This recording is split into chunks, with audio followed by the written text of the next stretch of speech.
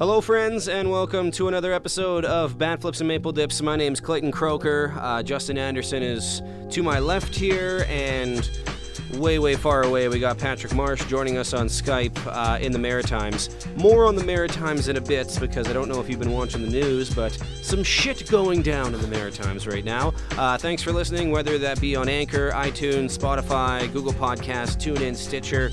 Thanks for following us on the socials, Facebook, Twitter, Instagram. If you're not following us, at BFMD Podcast. We're hilarious, kind of, like 78% of the time. We're going to be talking about the playoff race. We're going to be talking about Christian Yelich a little bit as well, because that was a kick to the groin for baseball fans everywhere. We're going to be talking about the future of the Jays, just like 2 episodes ago. We're going to be talking about the future of center field for the Jays. We're going to be talking about the future of first base for the Jays. So some Jays talk, some playoff talk.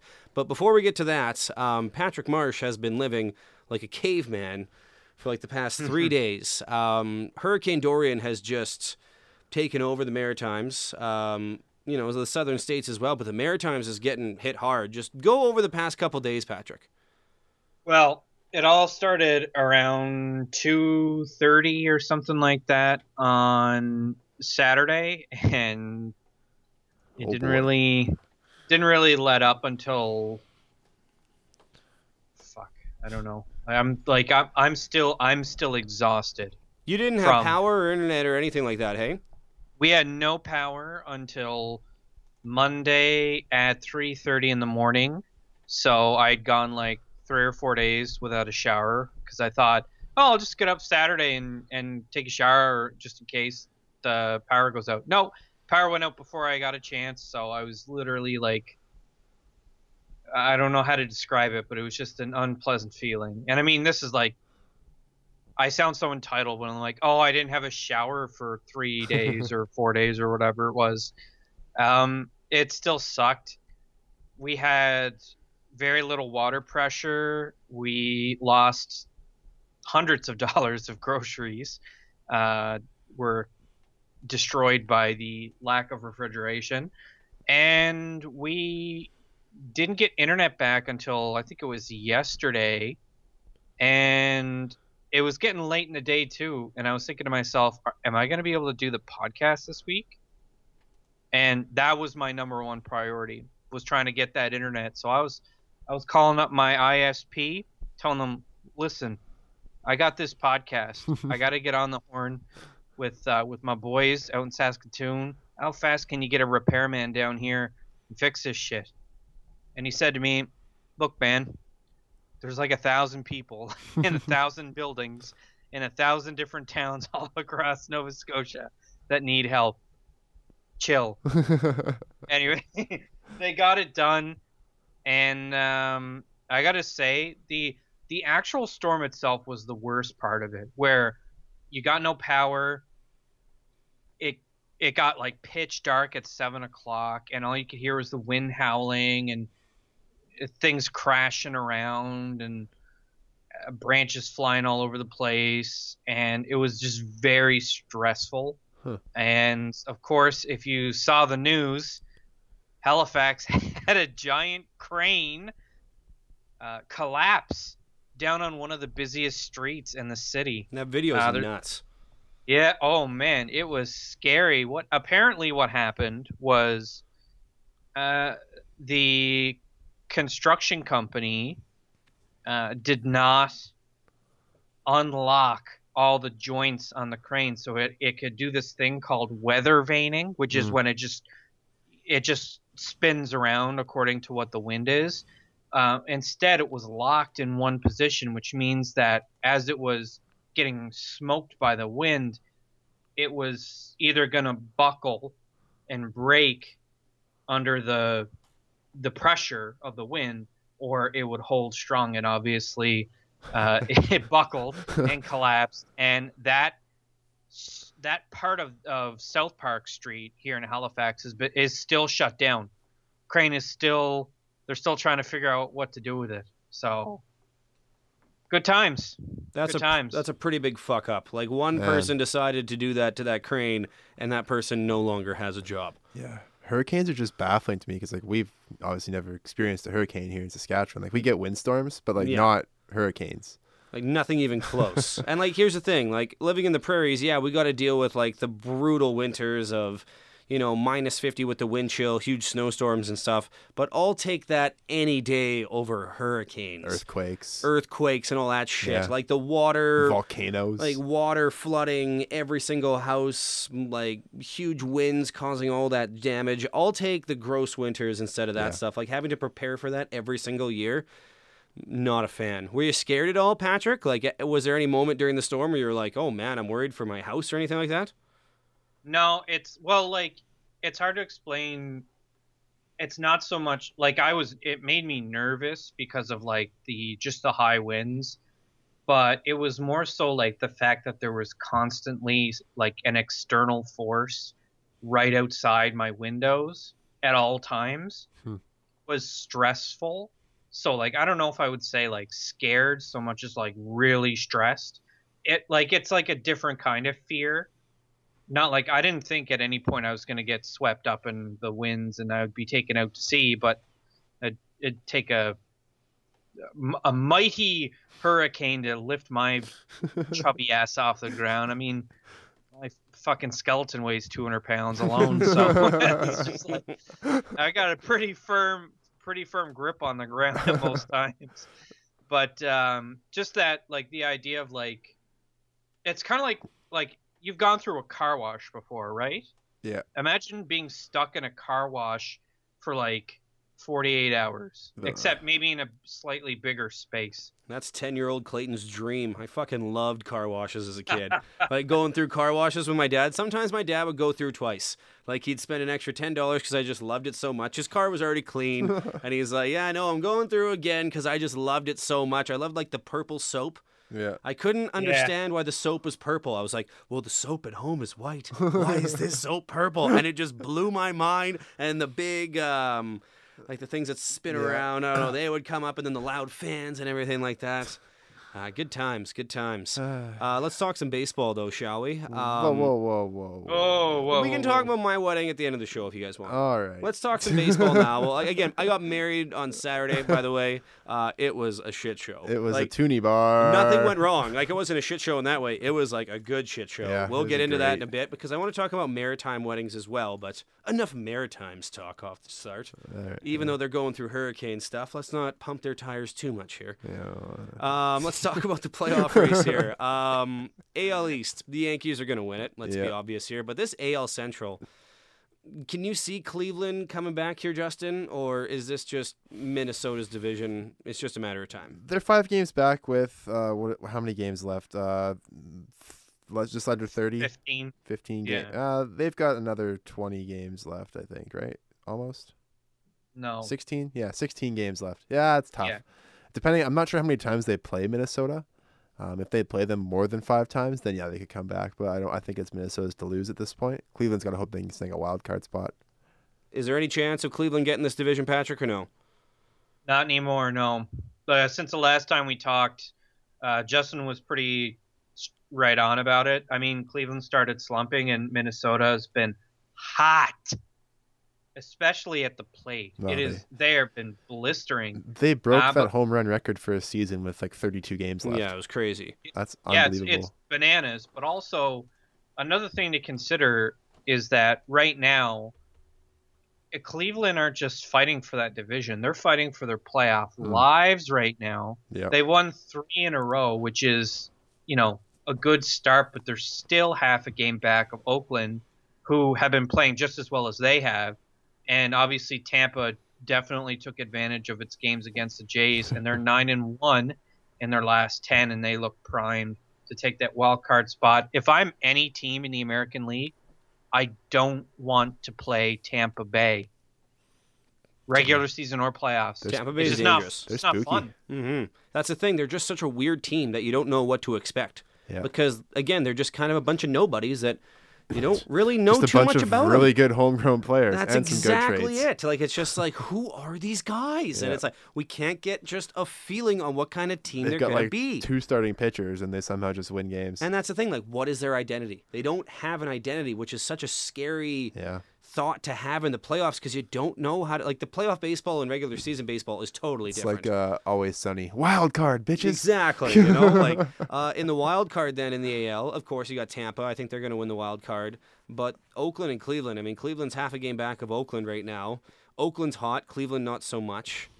Man, can we get like an I Will Remember You for Boston? Man. Fuck Boston. Rest We're in not going to peace. give Boston any attention on this Rest podcast. in They can go peace. screw They themselves. fired they fired Dombrowski this week too. Their Good. executive guy. He's gone. They deserve a little bit of struggling time. Like they deserve some Montreal Alouettes time is what I should say here, because the Montreal Alouettes were kings of the CFL for so long with Calvillo and Cahoon and all those guys. Yeah. And sure, they're having an okay season this year, but Boston deserves like 4 or 5 years of crappy baseball because they have been absolutely treated to good baseball teams there. Every so. night I go to bed and I think about how bad the New England Patriots are going to be when Tom Brady finally retires, and it just makes me so happy. yeah. So happy. But Before Oakland we or Cleveland. continue, I do want to say we got to pour one out for our, yet another fallen executive in this season. Ya boy, Dave Dombrowski, getting shit canned. We're not pouring one out for him though, because he's a Red Well, Sox. he gave us David Price for like almost nothing. Yeah, I mean, here's the thing. Sorry, I just yawned. That's great. That makes for really compelling radio, I bet. It does not. No, it doesn't. I think Dombrowski is a very good executive. A lot of people have been shanking him now that he's gone out the door in Boston, saying, like, this guy, all he does is just blow through prospects and stuff like that for momentary success. Look, man, he had a great run in Detroit, especially from 2011 to 2014. They were out there fighting. They made it to 3 straight ALCSs. It's not their fault they ran into a hot San Francisco team in the World Series. It's just like, I feel like Dombrowski is better than people give him credit for, but at the same time, Fuck Boston. He went to the dark side, so yeah. screw him. Yeah, he hasn't won shit, so I guess Sayonara. he'll find a job real quick, I think. Oh, I've there's no doubt about that. But he pulled a Taylor Swift. He sold out. Totally ditched country music, went to pop music to be the big star. yeah, That's what Dombrowski did. Anyone get that analogy? Anyone? Boston is pop music. Anyone? Yes, Kay, thank you. Someone's following along here. AL wildcard, who's getting it, Cleveland or Oakland? Oh my gosh, that is a tough one actually. I mean, I'm gonna go with Oakland. I gotta pick my boys, Billy Bean down there. They're gonna get it this year. Patrick, Oakland or Cleveland? It's gonna be Oakland, man. It's got to be. It's got to be Oakland. Money I'm just ball. like I'm struggling. I'm struggling right now. It's got to be Oaktown. I want it to be they're- Oakland, but it's not going to be Oakland. It's going to be Cleveland. The Cleve. Oh, come on, It's going to be man. Cleveland. I want it to be Oakland. I do, but I just think it's going to be Cleveland. All right. They're gonna be so boring to watch I'm in aware. the fucking wild card game, man. I don't want to see that. You imagine Cleveland gets in by the skin of their teeth, and then like squeezes out a win on Tampa Bay, knocking out the better team, and then they get to play an ALDS. They get to play the Well, I Yankees. guess- Who would they Or the play? They play the Astros. Yankees. One of those two. Whichever team finishes the Man. better record.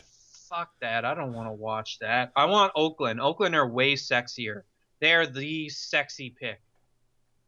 What about when it comes to the National League race here? Because again, when it comes to the divisions, they're all basically wrapped up. The Dodgers clinched last night. The Cubbies have a chance. The Cubbies have a we chance. can pour one out for the Brewers now. Yeah. Man, Christian Yeah, Yelich. Atlanta's got their division basically wrapped up. In their wild card, though, in the NL, Washington and Chicago, they're the 2 teams, but there are 4 teams right in it. Who did we say last week? I said the Mets and Milwaukee, or I said the Mets and Philly. I think I said the Philly and the Mets maybe too. Patrick, do you remember who it was 2 weeks ago? That's what you guys picked. Yeah. I picked the 2 teams that are currently. No, did I? I definitely picked the Cubbies. I think I might have said the Brewers, but obviously that ain't happening. Although they've won 5 in a row, they're not done. But Well, Justin, I what do you think their odds are without Yelich? Because Yelich is done. I'm gonna put it 0. in layman's terms. Not very good. They're not a horrible baseball team without him. They're not a great Yeah. baseball team. They're not a without great him. baseball team without him, but it's not like Peyton Manning with the Indianapolis Colts kind of situation. You take out Peyton Manning, they're garbage. Yeah, but I mean, it's pretty close. pretty close. Christian Yelich was their star running back, and he's dead now. True, very true. Start What for about the year. Philly though? Again, we're on the Philly bandwagon. I'm Philly's 2 still games out. Philly's gonna get in. I'm on that train, and I mean, the Mets had that like momentarily lapse in judgment a couple weeks ago. They lost like 4 in a row, but they're back on track now. Pete Alonso is just a absolute god. He might hit 50 jacks this year. He's at 47 now, I think. Arizona. He's rookie. new Mike Trout to me. What about Arizona though? No one's talking about Arizona. They're kind of sneaking They're up on just people. like those slippery snakes, man. They're just like lurking in the grass right now. The snake in the grass. They've lost 3 in a row, though. They've lost all that ground that they gained over the week before. Mhm. All it takes is 3 more wins, and they're right back in it again. Well, Yeah, same but- with Philly. Same with the Mets. Like, We're gonna see Milwaukee drop off at some point over the next week and a half.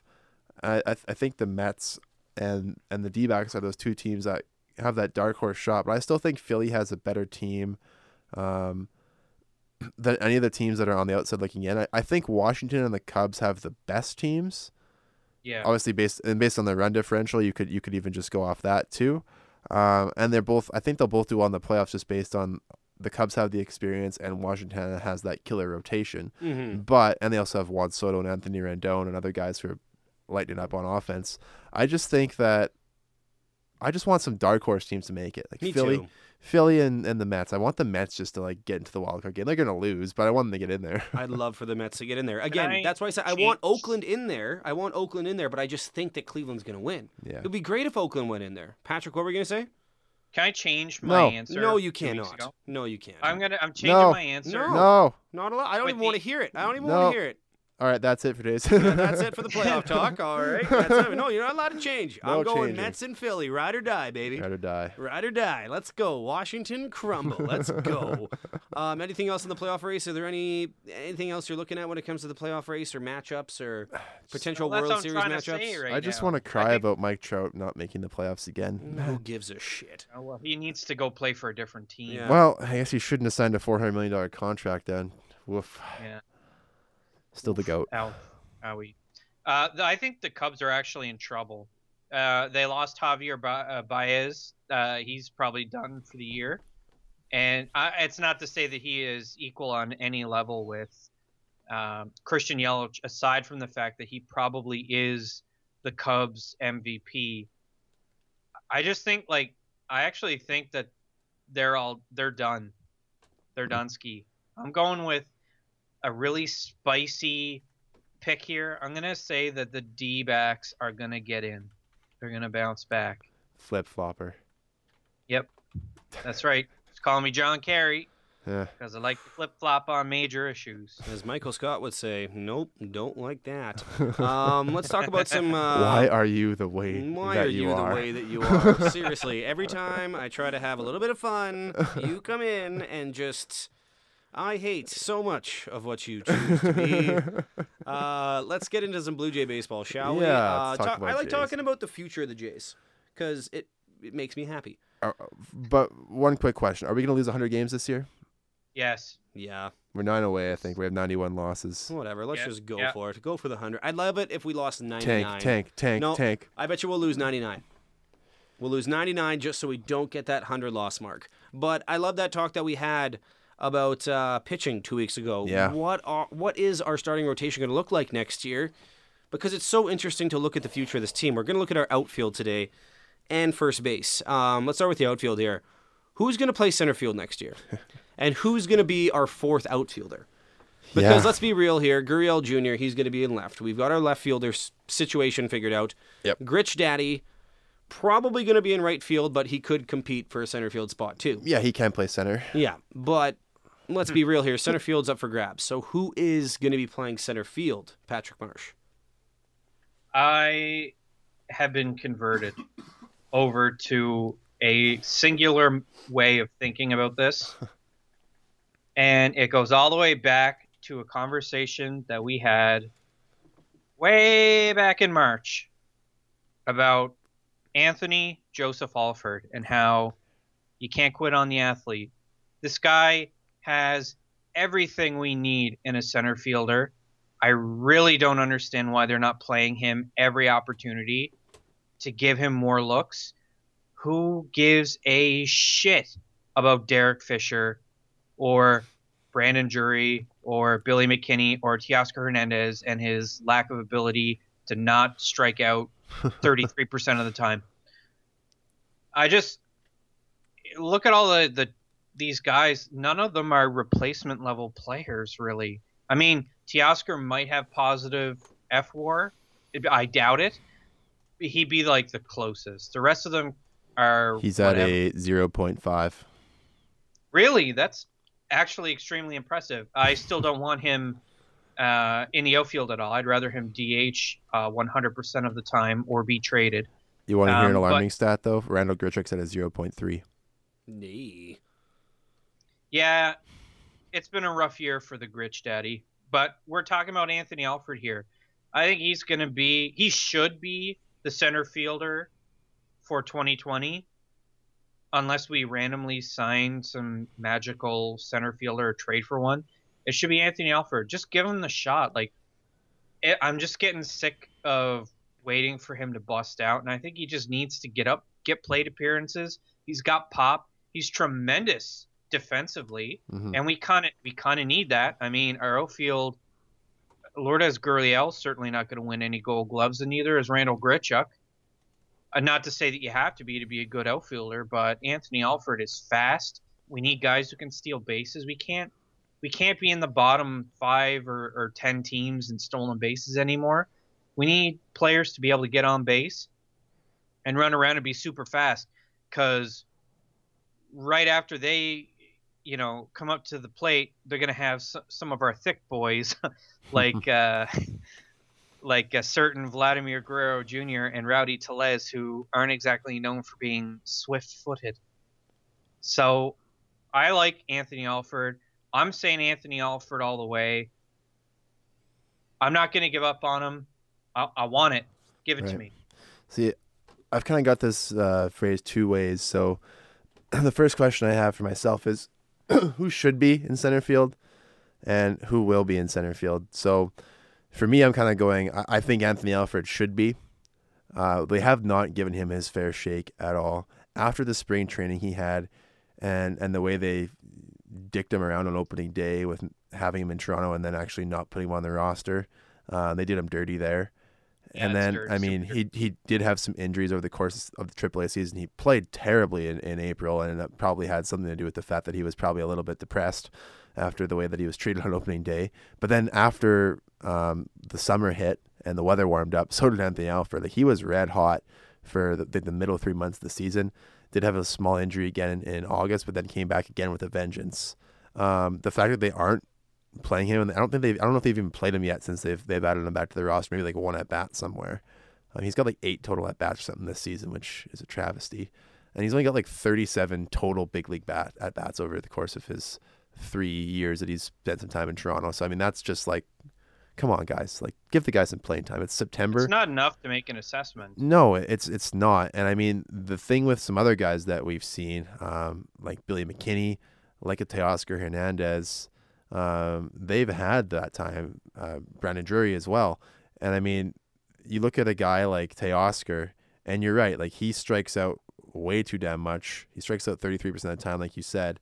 And I mean, he's batting .215. Sure, he's got 21 home runs, but I mean, you got to at least try to not strike out so much. And I mean, he's not a positive value defender anyway. So I mean, if a guy like Anthony Alford, yeah, he's going to strike out more, but he's also going to steal bases for you. He stole 22 bases in Buffalo this year. Which is a career high for him in 76 games only. That's a stolen base every 3 games, basically. So yeah, that's what we want. I remember the story before the season started in spring training, and I forget who wrote it, but it was, if you look in the Jays locker room and you just walk around, Hendo. And it was hey, who's the MVP on this team? And it'd be Anthony Alford because he looks like a ball player. I think it was somebody on Hendo talked about it when he was on the show with us, yeah. But I can't remember who actually wrote it, though. But yeah, it was somebody who was actually following the team. I think ever since that happened, it might have been Shai Davidi, maybe. Yeah, even. I think ever since that happened, though, You guys have placed Anthony Alford on a little bit of a Dude, pedestal. I've had him up there for his whole career. I know you guys have, but I think we're giving Anthony Alford a little bit more credit than he deserves. He deserves some credit for sure. He had a great season in AAA. He has not gotten a fair shot in the major leagues. But let's just pump the brakes a little bit here on Anthony Alford. We can't just give him our starting center field spot because he looks good. He's got to prove it. He's got to win it. He's got to win it in spring training next year. But not just that, but he's got to prove it at the end of this season as well. We're not giving him time, though. I know, but we got to give him time. I agree with you guys. We got to give him time to earn that spot, but we haven't given him the time, which means he hasn't earned the spot. So we can't just give it to him because we'll just throw him out there. For me, I think Grichuk's going to be our center fielder next year to start the season.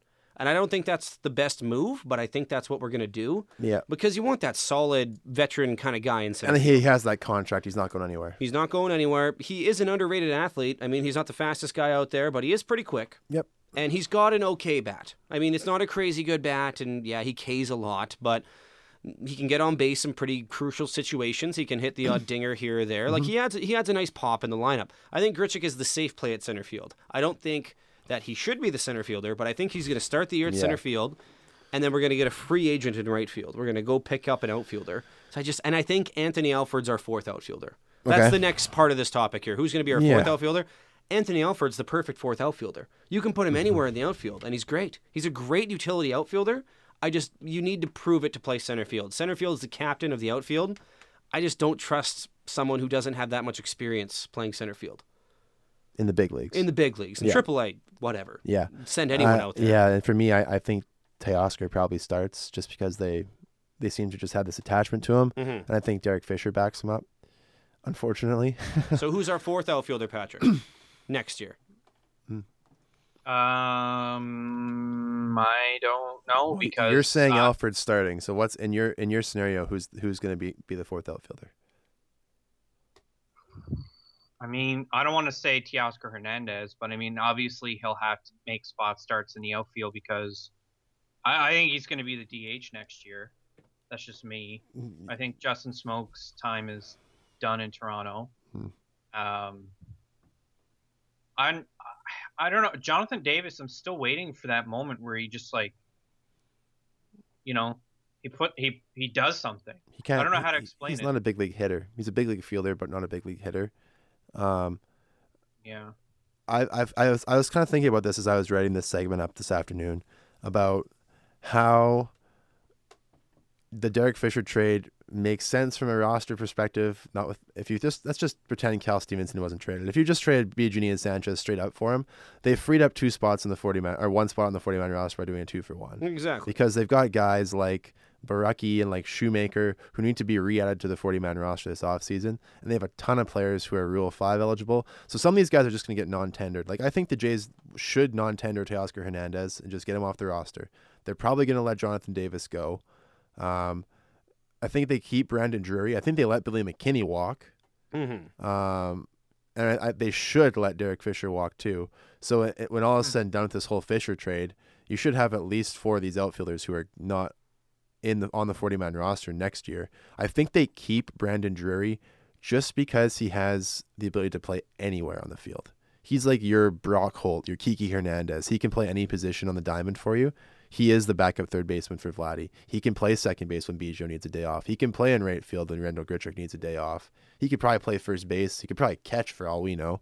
But I think he just has too much value as a versatile option that he's going to be he should be the fourth outfielder over Derek Fisher.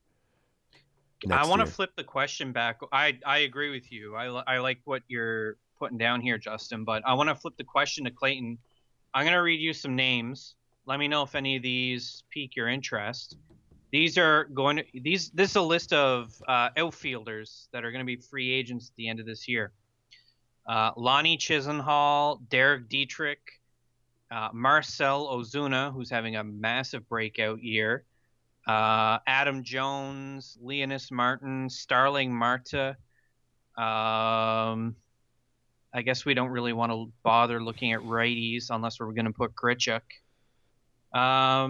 Maybe Adam Eaton, Jason Hayward, Yasiel Puig, any of these guys pique your interest for Oh, yeah. outfielders next year? I'd say so. Get a nice veteran stopgap in there for a year or two. Get some veteran leadership in there. Like, I don't think we're going to get like a Hayward or anything like that. But if we can somehow get that Ozuna guy, that'd be a big get. Huge get. He's I think, young enough, too. And like, here's the thing: the market for outfielders isn't going to be so great next year, which means the Jays are again probably going to have to overpay.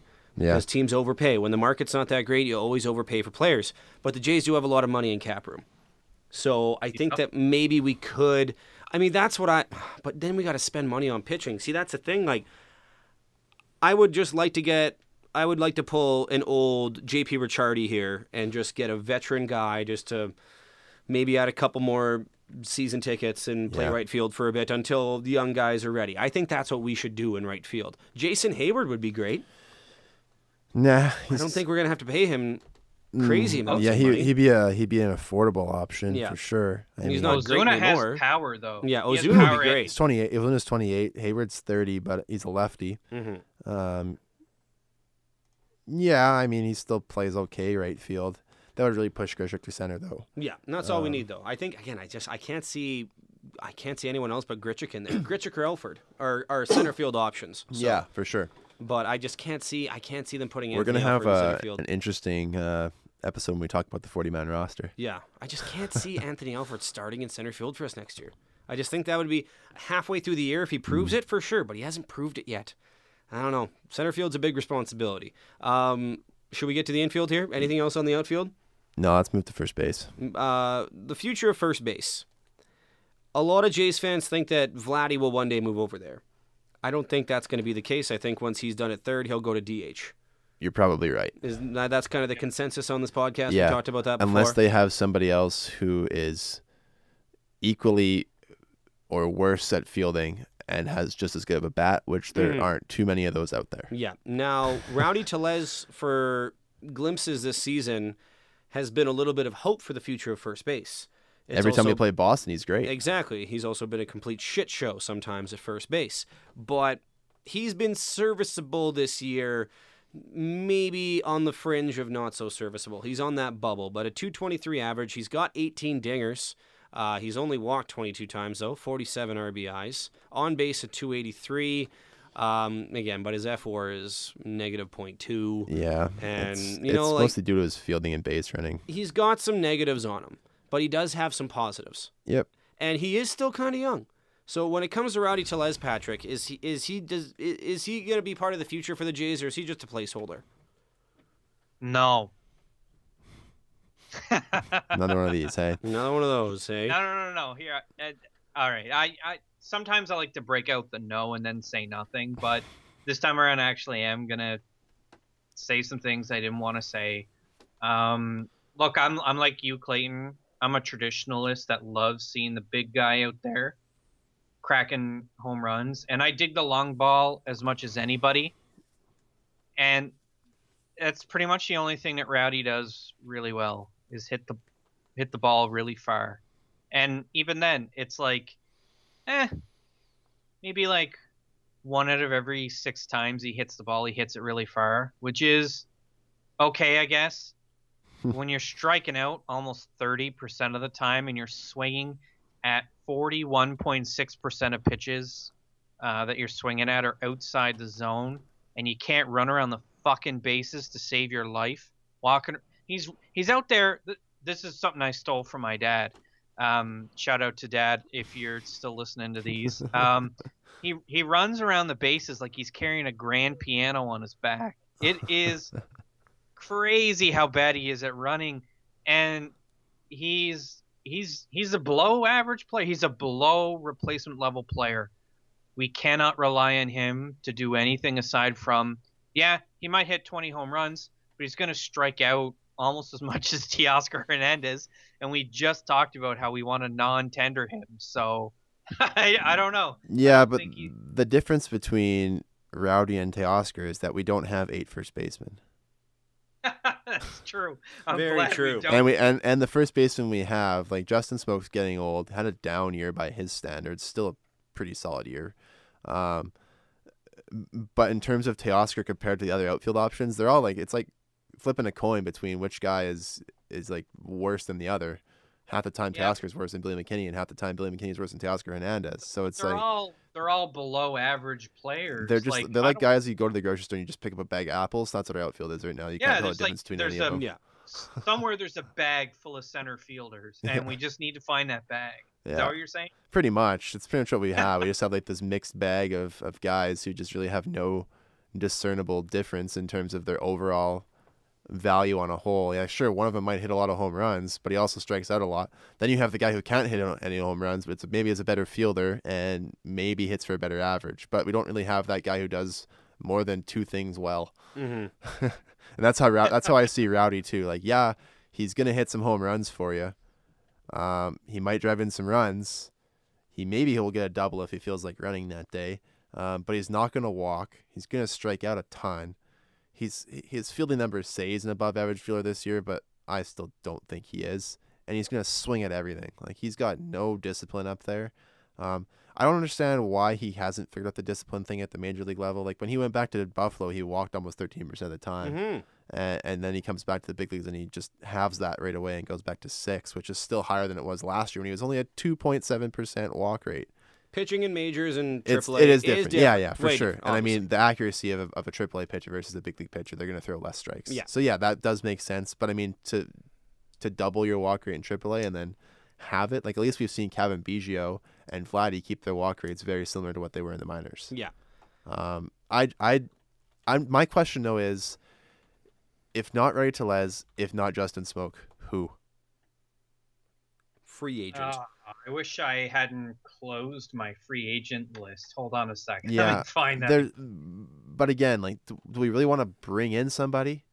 Fuck yeah, I want Jose Abreu. Let's sign him to a 2-year deal. Well, everyone wants Jose Abreu. That's awesome. We're going to run out of money, though. Like, again, if we want to spend money on our outfield and starting pitching, we're going to have no money left for a decent first baseman.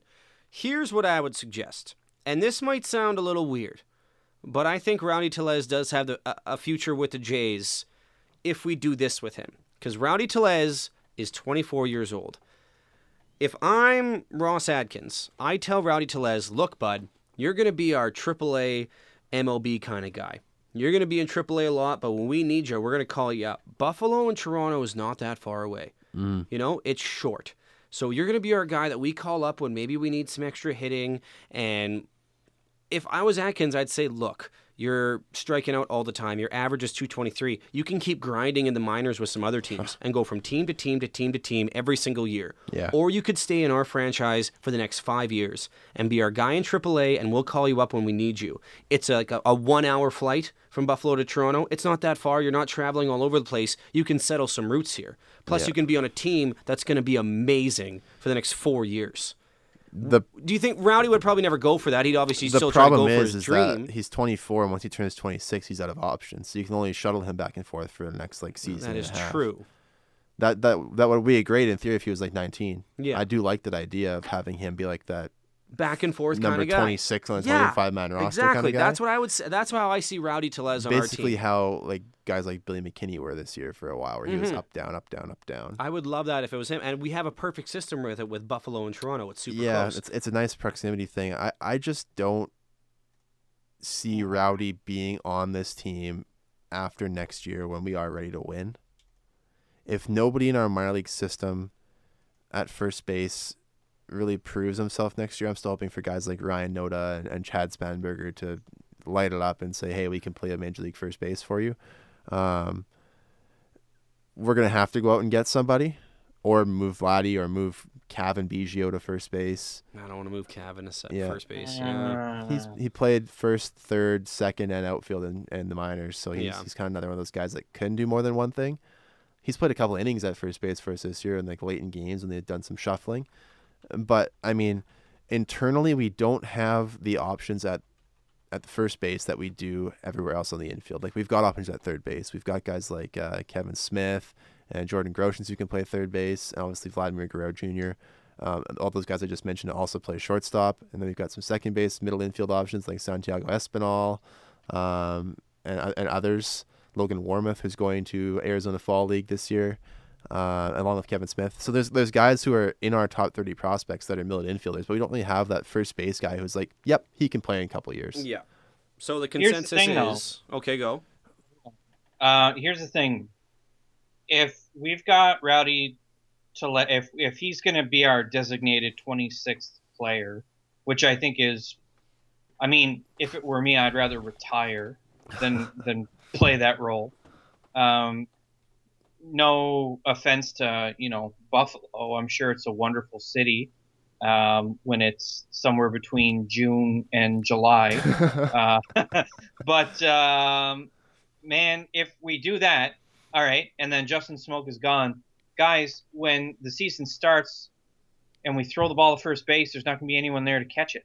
Yeah. So that's why I think, like the title of the segment says, future or placeholder for now. Yeah. Next year he's a placeholder. Somebody has to do it. At least one more year we'll see Rowdy. The thing is he just doesn't really do it for me. I mean, I'm gonna pull up his splits here just real quick, before we move on.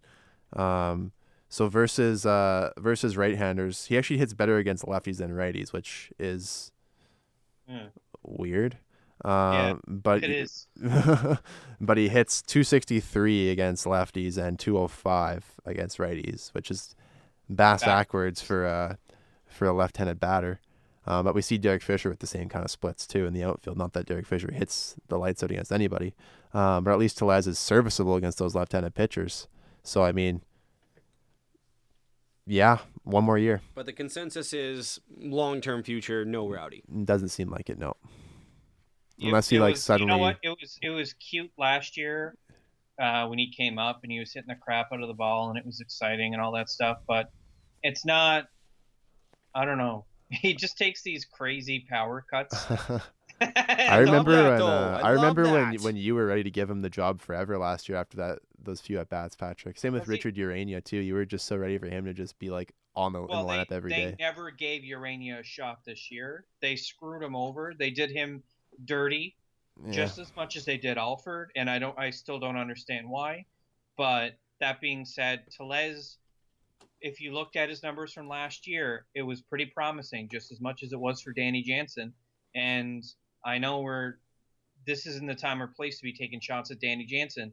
He hasn't exactly wowed me this year either. So I'm not going to look at any of a catcher's offensive stats their first year in the league. Yeah, Reese McGuire's doing great now, but it's the end of the season. It's just like what Richard Urania and Rowdy Tellez did last year. You might hit 300 in September, but are you going to do over 600 at bats? Probably not. Probably not. It's garbage time, so maybe that's the lesson that we've learned. It's fourth quarter, and we're up by 40 right now. We're playing the backups. Yeah, we're down by 40. Or we're down by 40 in our case. Yeah. Yeah. The last segment we have today, we're gonna have a little bit of a player spotlight. Justin Schaefer. Yeah. I don't know too much about this guy. Just gonna be straight up honest. Nobody does. So yeah, that's the thing. That's why we're putting the spotlight on him. So another Justin. He's just got one of those like vanilla names, right? Yeah. Like guys named Justin. They're kind of like those dark horse. You don't really know anything about them. Nah, guys like Justin just kind of like, yeah, that's basically it. Just again, there's no word. Just the yeah. Oh, Justin. Have you ever seen that Family Guy episode, by the way, where they make fun of people named Justin? Yeah, I have. People always reference that to me. I'm like, aha. Probably one of the better Family Guy episodes of all time. Yeah, it's pretty good. This is the line where he's Lois comes home and Peter's having the party. Well, Justin's having the party, and the best is like Lois gets him out of the guy. Hey, that little idiot knows how to smoke weed out of an apple.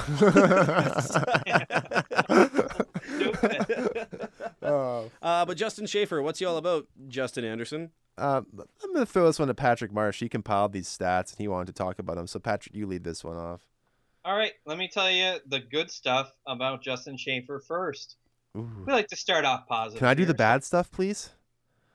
Yes. Awesome. Absolutely. I'll do the good stuff because I want to enforce positivity on this podcast. It can't always be gloom and doom talking about hurricanes and cranes crashing down and weddings. Yeah, I mean, in my case, weddings you weren't invited to at all. But I digress. Would you have come? It's like a $1,200 plane ticket. And also, it was a hurricane. You probably wouldn't even be able to fly out here anyway. Don't throw that shit on me. Don't make me feel bad. I've gotten a couple of those already. It's just bullshit. I'm just kidding, That's when you man. jokingly say, "I'll get you at the next one." Yeah, exactly. All right, now here's what Justin Schaefer does really well. Okay, Justin Schaefer is what I like to call a Houdini. He's really good at escaping really crazy, shitty situations. Although Houdini's life ended with him getting punched in the gut really hard by a semi-professional boxer on Halloween. But, you know, we're going to have a Houdini episode at some point, so I got to put that aside for a second. Schaefer's a Houdini, and that he is really good at getting out of bad situations that he creates. Okay? Right now, in 33.1 innings pitched for the year, he's got an ERA of 2.97, which, if I told you that and didn't tell you anything else, you would think, you know, the Clayton upward inflection. Ooh. Go ahead, Clayton, do it for us. Woo! There you go. Kind of like Michael Jackson, except probably like 1 octave lower. Maybe like 6. Yeah. So, yeah. He's also very good at striking out batters, sorry. It's late. He's got 9.18 Ks per 9, which is pretty good. I mean, that's what you want to see out of a reliever. He can at least go out there and get 1 strikeout. He's very good at limiting home runs per 9 innings. He only gives up 1.08 per 9, which I think, I don't know, Justin's That's a computer. pretty solid. He'll tell us. There you go.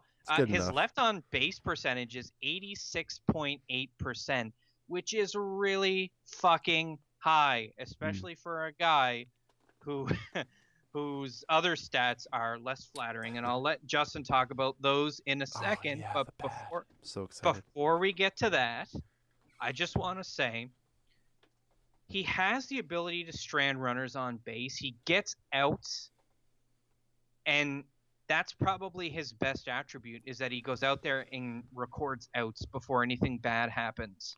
Yeah. It's really strange.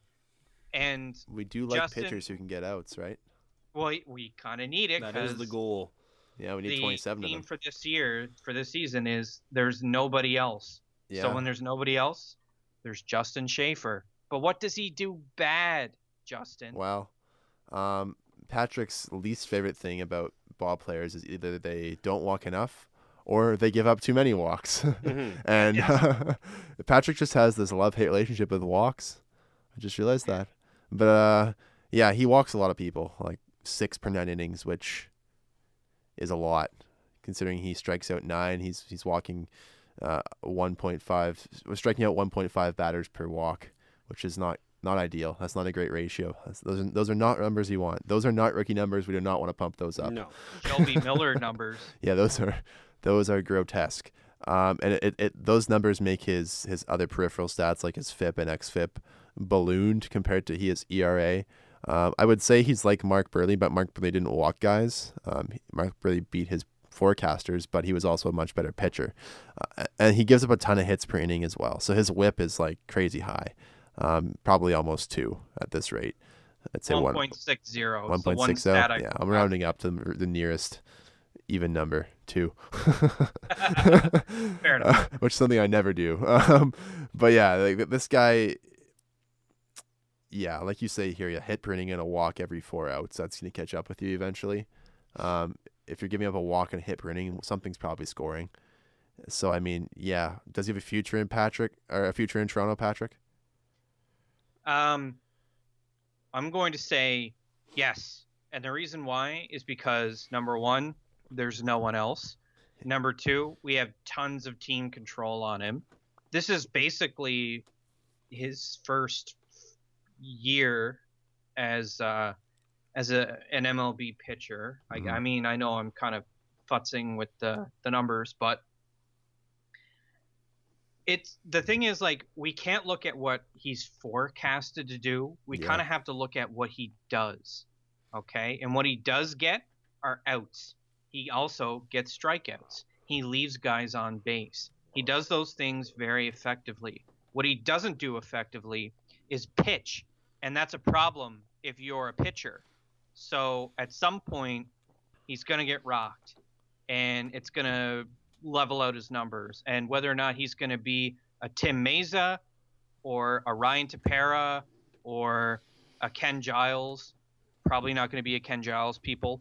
No. He's probably going to be another one of these dime a dozen guys that pop in and out of the waiver wire every year. But for now, his immediate stats make him look better than what he is. But you know what? He's a Houdini. He's going to be these types of guys who go out there, and while they don't always pitch overly well, you know, at the best of times, he's not really pitching much better than Thomas Pannone. But the difference is he's extremely lucky, and he has the ability to get out of shitty situations that he creates by pitching badly. So we might as well keep him because he's got that control. He's kind of a decent trade piece if he keeps this up, but the return would be so minimal for him. We might as well keep him until we have the ability to generate a better bullpen. We really shouldn't have traded away Joe Biagini. I don't want to talk about that anymore, but I'm going to bring it up again just because Justin Schaefer now represents our second best pitcher in the bullpen by the numbers. And when your walk rate is 5.94 per 9, you are not really pitching that great. So if he's our second best pitcher and he's not great, what does that say about our bullpen? Is it as good as what we thought it was? I don't know. I don't know either, but what I do know is that I don't know if Justin Schaefer is going to be able to keep this up because eventually this is going to catch up to him. I'm just mad we spent like 10 minutes talking about a guy who has a walks per 9 of almost 6. Like, this guy's not going to be with us. Come on. Maybe, but I don't know. If he gets a walk rate down, well, I mean, you look at it this way. Like, his ERA is just a shade under 3 with like an astronomically bad walk rate. Mm-hmm. Imagine if he comes back next year and all the numbers are the same, except instead of his BBs per 9 being 5.94, they're 3.94. Still bad, but he'd actually be a much better pitcher. Or he just continues down this dark path and gets absolutely destroyed and is DFA'd in May. It could go either way, buddy. I was doing the bad, Patrick. It could go either way, man, but to be honest with you, he's probably the best of what we've got that's not named Ken Giles. And he's escaping the shitty situations for now. So yeah, we'll ride it while we can. Yep. That's it. That's all for today's episode of Bat Flips and Maple Dips. One thing on my wedding, I will say this. If you're ever getting married, have a big wedding party. It's the fucking best. You guys had like... Brenly had 9, I had 8. Yeah, a small army, as you said. I only wanted 4. But your wife has too many friends. Brenly had 9, so I was like, I'll add a couple extra boys. It was the best, man. I'm telling you, big wedding parties. You killed your groomsmen gifts, by the way, too. Oh, yeah. The jerseys and the booze. Yeah, I got and them the socks. Obscure jerseys. One was like a Todd Bertuzzi. One was a Pavel Bure. Vince Carter. Was there a Hull jersey in there or Brett something? Hull, St. Louis Blues. My brother got him a Vladdy Jr. one, a Lindros. There was so many good ones. Yeah, just weddings are fun. Get married. It's awesome. Make sure you follow us on the socials, Instagram, Twitter, Facebook, all that stuff. And wherever you were listening today, whether it be Stitcher, whether it be iTunes, whether it be Google Podcasts, TuneIn, Spotify, whatever, we really appreciate it. I'm going to pick the closing song today. I discovered this song the other day. Do you guys know the TV show The Littlest Hobo? Yeah. Obviously. This is a remake of the theme song. It's like a slower one, but it's a great version. It's from a band called F&M. They're kind of unknown. This is Maybe Tomorrow. I'm a huge fan of this. Again, the Littlest Hobo theme song, kind of redone as a little bit of a slower, romantic kind of style. It's actually nice. Getting married has made me soft. For Patrick, for Justin, my name's Clayton. We'll talk to you next week. There's a voice that keeps on calling me down the road. That's where I'll always be. Every stop I make a new friend. Can stay for long, just turn around, I'm gone again. Maybe tomorrow I wanna settle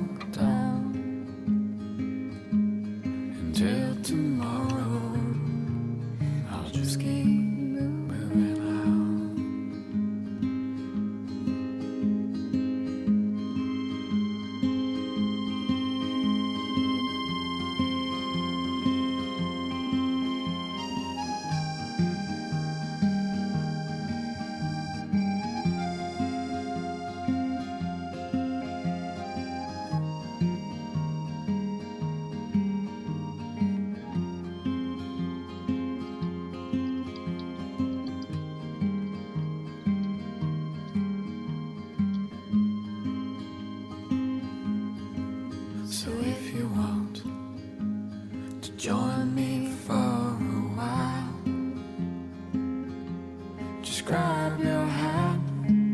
We'll travel like a turbo style. Maybe tomorrow I want to settle down. Until tomorrow, I'll just keep moving on. Maybe tomorrow I want to settle down. Until tomorrow.